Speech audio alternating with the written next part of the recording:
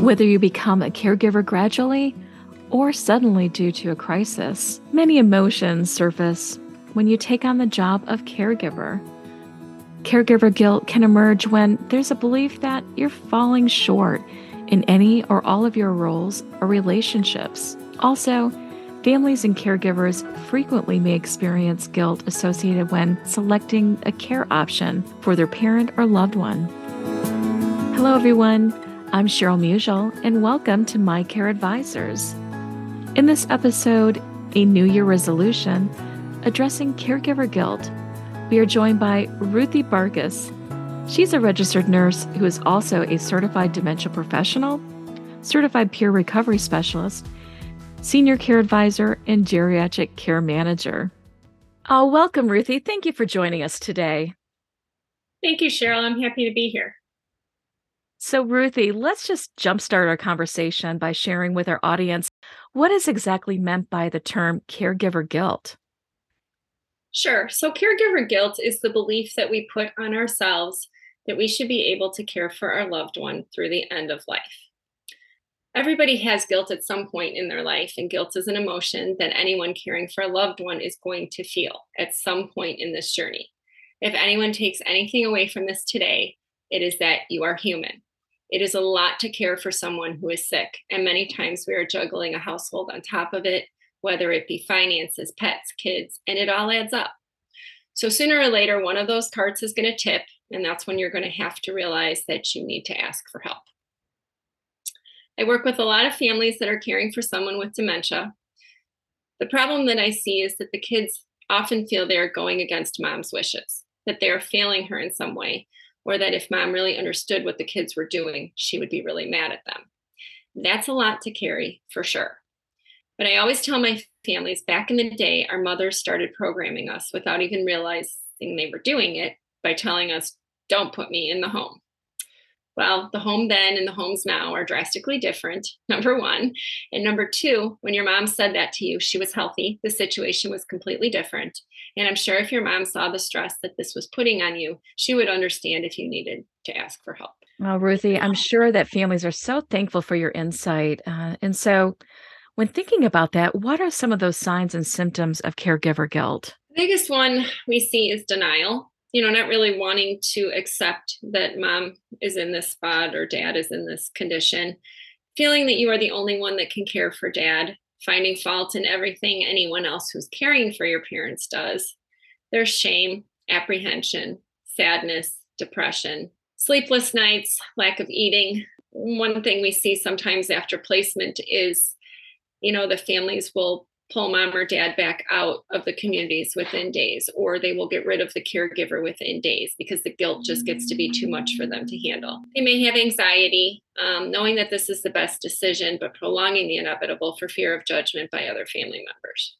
Ruthie, those are good to know. And it sounds like the signs may vary by person. Is that correct? Correct. Yeah. So what are some of the few steps that caregivers can take to cope with this caregiver guilt? Well, I think one thing to remember is, first of all, no one is ever going to care for your loved one the way you do. So communication is key so that the expectations are known on both sides. If you educate the caregivers on the things that make mom or dad happy, this will help you to know that mom is sleeping with her favorite blanket at night. Since you took over this role of caregiver, I'll bet you have neglected somebody really important to you, and that would be you. So the first thing I would say is that you need to take care of yourself. Eat nutritious meals, exercise, meditate, go to a support group, and talk to your friends who have gone through the same situation. That can be an enormous amount of support. Remember to tell yourself my mom or dad would be proud of my efforts and that you did the best you could, and credit yourself for the time you did put into caring for them. Come to terms that you don't have any control over this and that there may not be a perfect solution for everyone. But there will be a solution that keeps mom or dad safe, and that's the one you have to go with. Give your loved one time to adapt. Don't rescue them in an effort to rescue yourself.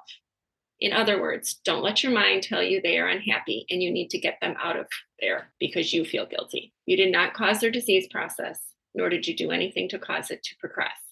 Sometimes we have to just wave the flag and let the professionals help. Yeah, I really like your thought about waving that flag because as you're right, I mean, it's that guilt, it sounds like it can really overtake and change everything that, you're really intending to do as a caregiver.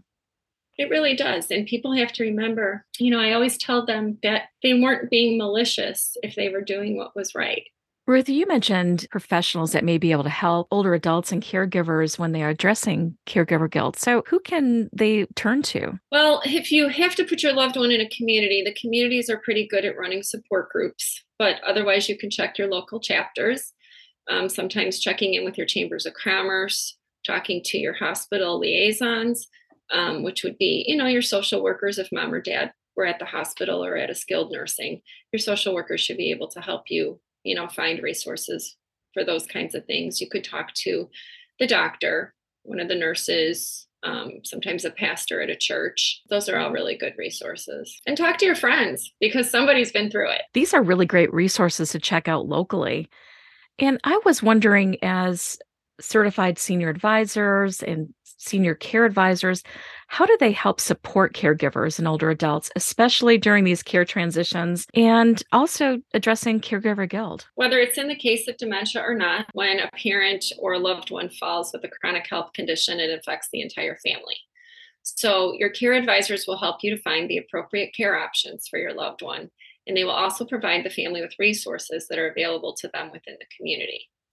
So, my best advice would be to be honest with them. Let them know what you need, what you're struggling with. We're here to support you through this transition. Well, thank you, Ruthie. I'm sure that you've been able to help so many families personally as with all your credentials and also as a geriatric care manager. So thank you for sharing these tips and thoughts with us today. And I was wondering, can you suggest some helpful resources that older adults, caregivers, individuals can, just review to understand a little bit more about caregiver guilt? Sure, I think alzheimers.org is a great site to go on. We also have Family Caregiver Alliance that we look at that kind of helps people with the caregiving, section of things.